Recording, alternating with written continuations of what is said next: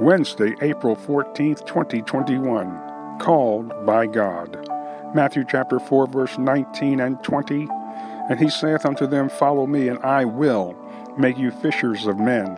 And they straightway left their nets and followed him.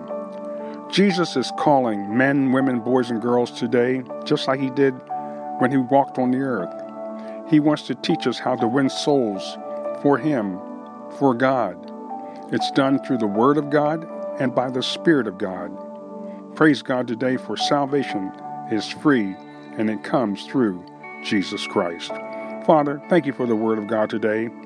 Thank you for your deliverance and your healing through the Savior, our Lord Jesus Christ. We pray according to your word that you would heal those that are sick. We pray in Jesus' name that you would save those that are lost. And we thank you in advance for your victory and peace in our lives and in the lives of others. In Jesus' name we pray. Amen.